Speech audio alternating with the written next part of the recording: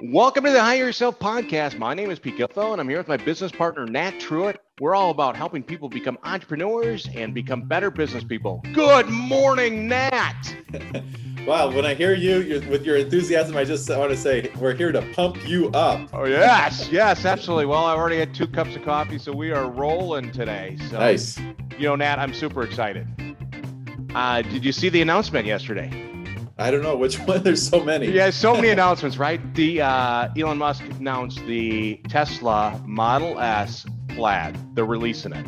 Okay. What's the Plaid all about? I don't even know. The Plaid is like the ultimate car, right? Matter of fact, it's my next car. So this car, the Model S Plaid, has the ability to go 400 miles in terms of range. Okay. Number 2 is it can go up to 200 miles an hour. And most importantly, because you really need this in a small suburb, is it goes to 0 to 60 in less than 2 seconds.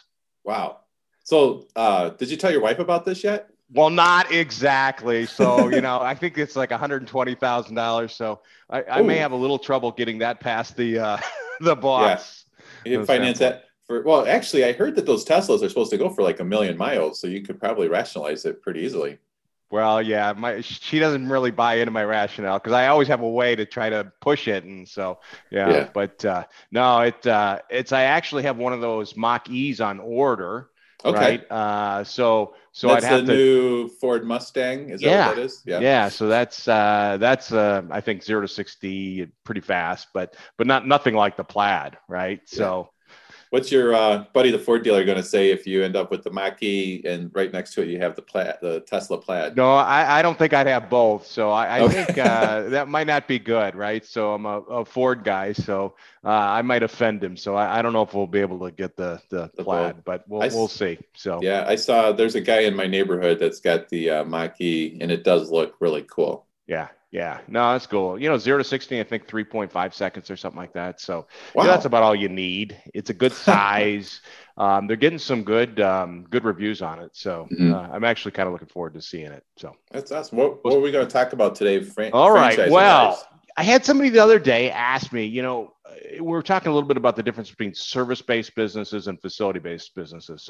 So we're going to talk today about why would you invest in a service-based business? Right. So we're going to kind of answer that question because I get that question every once in a while.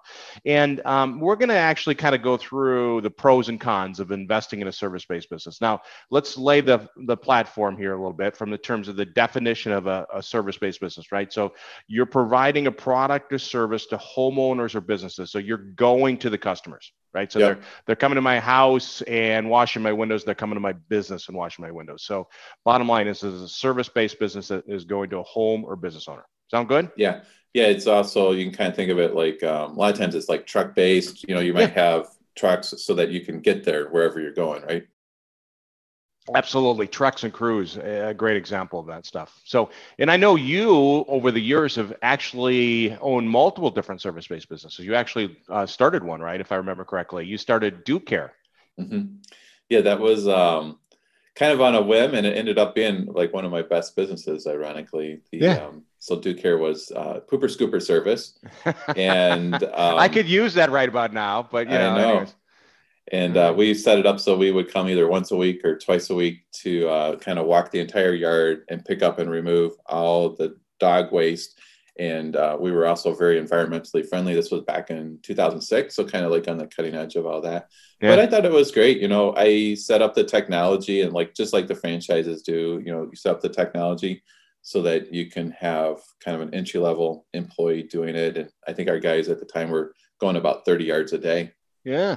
Oh, that's awesome. Well, let's talk a little bit about the pros of a service-based business, right? So one of the pros that I look at is they tend to be lower investments because you're not building out a facility. You see that, right? I mean, it's generally the total investment's about half what it would be if you were to invest in a facility-based concept. Yeah, and the other thing too is, say maybe the range for the startup investment is like 200,000, but you're also going to you're going to have some startup costs, but then you're going to be dripping in your capital like a little bit each month so that, it's not like 200,000, like in the first 90 days, it's going to be, some startup, and then it's going to be, maybe 5 or 10,000, working capital. And then hopefully as you're book of business is growing, then you're dripping less in. So you're going from in the red, a lot in the red, to a little less, and then you start to get to break even, and then you get in, start making money. Yeah. So it's like over time, you're dripping that money in. Yeah, I always look at it as I tell people the minimum kind of total investment for a service-based business is something greater than 100,000, right? So generally speaking, the investment is over 100,000. We talk about facility-based concepts because you're building out those facilities, then the number is closer to 200,000, something greater than 200,000. So there's a big difference, and absolutely in the way in which you deploy the capital, because when you're building that facility, you got to put that money up front, right? So for sure. I think the nice thing too, like for guys like me that have a pretty short attention span, like when I bought my first franchise, I kind of went through the exploration process of trying to figure out what I wanted to do. And then I settled on Senior Care. I went to their corporate headquarters for the Discovery Day and all that. And then I was excited about it. So I signed up and went to training, and then was able to have my doors open, just like literally probably 60 days after I started the investigation process. Yeah. So I think the kind of that faster time to launch, because you can literally, a lot of times you can kind of get the ball rolling from your home office, even while you're trying to get, if you need to get a small office or things like that. Facility based, you're going to, kind of find a place, sign a lease, construction, all those type of things. So it'll take a little longer to get open. Well, yeah, absolutely. I mean, you take a look at a service business, to your point, you could sign and go to training and be open right after that, right? So it's 2 months. You start talking about a facility-based concept, you could be looking for that facility for 6 months, build out, and you start going into you could be a year before you open up. So it's pretty substantial for sure. So faster time to launch, got it. What about this idea of it's easier to scale, right? It just takes less time and capital to scale. Have you seen that? Totally. Like, our buddy Troy that has the kitchen hood vent cleaning business, right? He's just very like mathematical or very methodical. So, he has, say he's got 3 trucks, 3 crews. Then you start to get to, your guys start working overtime, and then you add in, hire another guy, start to get them trained, get a 4th truck, another crew going. So it's just kind of a nice business model where you can, you have a lot of control, and you can kind of systematically grow your top line sales, have advancement for your employees. I think a lot of it kind of does hinge on, doing some of that outbound sales and marketing in order to grow. But. Yeah, sure. So when you talk about this, easier to scale, right? To build out a facility, it's a lot more capital to build out that second one. It takes time. And so it's, to your point, easier to add a truck and crews like our buddy Troy does, right? So for sure. What about this, with a service-based business, you kind of, the sky's the limit, right? So when you have a facility-based concept, you're constrained by the facility size, right? So you can only have so many people. But with a service-based business, you don't really have those capacity constraints. Right. Just literally hours in the day, I guess, can your employees service all your customers, or can you find and recruit, hire, and train, more employees so you can keep on scaling up? Yeah, I mean, it's just easier. You can do that where with a facility, if you've only got seats for 40 people, that's it, right? Right. Or a yoga class, you can't all of a sudden make room for another 20 people. With a service-based business, you can expand your crews and certainly your territory, right? For sure. Well, and I think too, one thing that people need to kind of think through is their territory. I know when I bought my first one, I was in my 20s, my first franchise, I was in my 20s. So I kind of didn't understand, everything about the territory, but I think it's important that you figure out, what your income goals are, and then figure out a territory so you get a, big enough piece of turf so that you can grow and scale the business. I bought one territory, and the people adjacent to me I think one had like 3 territories and one had like 5 territories. So I just kind of ended up, like there's the donut. I was like the hole in the donut. I was surrounded like I had a moat. So that's, in order to scale up, you do need to kind of have that territory insurance or get enough territories to make sure that you can get to that. If you're looking to get to, 3 to 5 million, you might need a little bigger territory. Yeah, right. So you got to understand what you want to do financially, and then you got to figure out what it's going to take in terms of scale. Mm-hmm. In this case, the number of territories. Absolutely. What about when we talk about service-based businesses? I sometimes think that service-based businesses are more needs-based, right? Like if I need to have my driveway redone, I got to get it done. Opposed to, let's say, I'm kind of hungry, like a sub sandwicher, I want to take a Pilates class, right? Bottom Yeah. line is, I think sometimes they tend to be more needs-based when we talk about service. Seems to me like everything has become needs based these days. I was thinking the genius of like Jimmy John's and Panera. Like, people don't seem to cook at home anymore. And the same thing, even Have you been talking to my yeah, wife? exactly.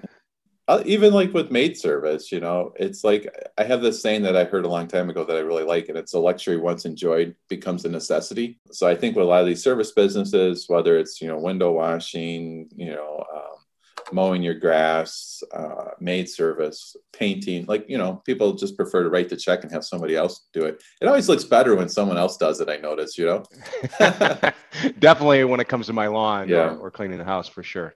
All right. So there's a lot of pros to investing in a service-based business, but what about some of the cons? Are there any ones that you think about? What would be the first one you think about as we think about the cons? We touched on it a little bit earlier, but just kind of the finding, recruiting and training and retaining, long term, keeping your employees. So trying to find the right employees, and then do you find that they have to be more skill based? Like if I have a franchise that they're doing flooring or they're painting or they're doing tree trimming and stuff like that, they tend to be more of a specialized skill. Yeah, I think so. Also, one thing that franchises are really good about is training, putting together training programs. So sometimes like, blacksmith franchises, you might be able to like actually just train somebody that's really good with their hands into becoming, to be a locksmith. So that would be one thing I would ask the franchisor for sure is like, what's their training program for, the people doing the work, right?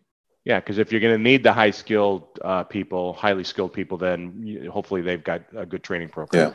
Okay, what else? When we talk about a service-based business, I think a little bit about there's more moving parts, right? Spinning plates, moving parts, right? It's just sometimes the operations can be more complicated because you got trucks and crews. Do you see that? Yeah, I mean, with senior care, you could end up with hundreds of $12 to $15 an hour employees, right? And then it's very much a 24/7 business. So I think those are things you just have to figure out what your appetite is with, being able to manage or put together that kind of team. Yeah, absolutely. What about, when we talk about the different levels of investing in a franchise, most of the people, the candidates we work with are executives and they want the executive model. And you can be involved in the business full time. So although you're not spraying lawns or stand behind the counter, you're involved in the business 40 or 50 hours a week, right? So there's full time. And then there's semi-absentee where maybe I put a manager in place that watch over that manager 15 to 20 hours a week. Do you see that with service-based businesses, there are just less kind of semi-absentee opportunities, or simply put, more service-based businesses require you to be involved in it full time? I think through the startup process, which is probably 18 months to 3 years, it's better to be involved probably 30, 40, 50 hours a week to build the business, because a lot of it's relationships. So you have to build your book of business, also have to get your management team in place. But the sweet thing is once you get it all built, you can dial it way back to maybe just, a couple, maybe 5 hours a week or something like that. But that's going to be maybe 3, 4, 5 years down the road. Yeah, I see a lot of service-based franchises require the franchisees to be involved in it full time for an extended period of time, right? Where there are some service-based businesses, but you see a lot of facility-based businesses allow you to start out semi-absentee, right? Where you don't have to be there every day. You still need to mind your team. So it's kind of like you're either like with facility, you're deploying your capital, and with service, you're kind of deploying your time a little bit. So it's like almost like a sweat. I don't want to say sweat equity, but a service business a lot of times is the owner to some extent because it is relationship oriented. Yeah, absolutely. And I always kind of tell people that when we look at a service business, the sales tend to be a little bit tougher, right? Mm-hmm. So when you got that facility-based concept, somebody walks through the door and all you have to do is just take care of them, Mm-hmm. right? When we have a service-based business, we're generally going out to people's homes or businesses, and I think, in my opinion, that might be a tougher sale. What are your thoughts on that? Um, I think just part of it is like when you think about an Orange Theory or something like that, people just know the brand, and that kind of like brings them in the door. With service, a lot of times you have to kind of find your customers. If it's B2B, you're building those relationships to get those recurring referrals or what have you. Yeah. But I think I always, sometimes like you think about a painting franchise, right? It's like, oh my God, that's like super competitive. I would never want to do that. But in my experience, I haven't been afraid I don't think you should be too afraid of competition. I think that's actually a good thing. It means that there's lots of customers there. And so you need to do a good job, fight, and then get in there, fight, and do a better job. And sometimes doing a better job, sad to say, is just answering the phone. Some businesses don't even answer the phone, and that's the nice thing too with franchises. A lot of times you get a call center and appointment schedulers all like kind of virtual for you, so that helps out a lot. Yeah. What about service-based businesses? They tend to be larger transactions, right? Like if I walk in and I get a sub sandwich or I get a haircut at a facility-based concept, they're not emotional and they're lower transactions. But if I'm looking to have my roof redone or my driveway done, those are substantial investments. Yeah. And I'm more emotionally attached to them. Yeah. No, that's totally true. I guess I kind of like the bigger transactions.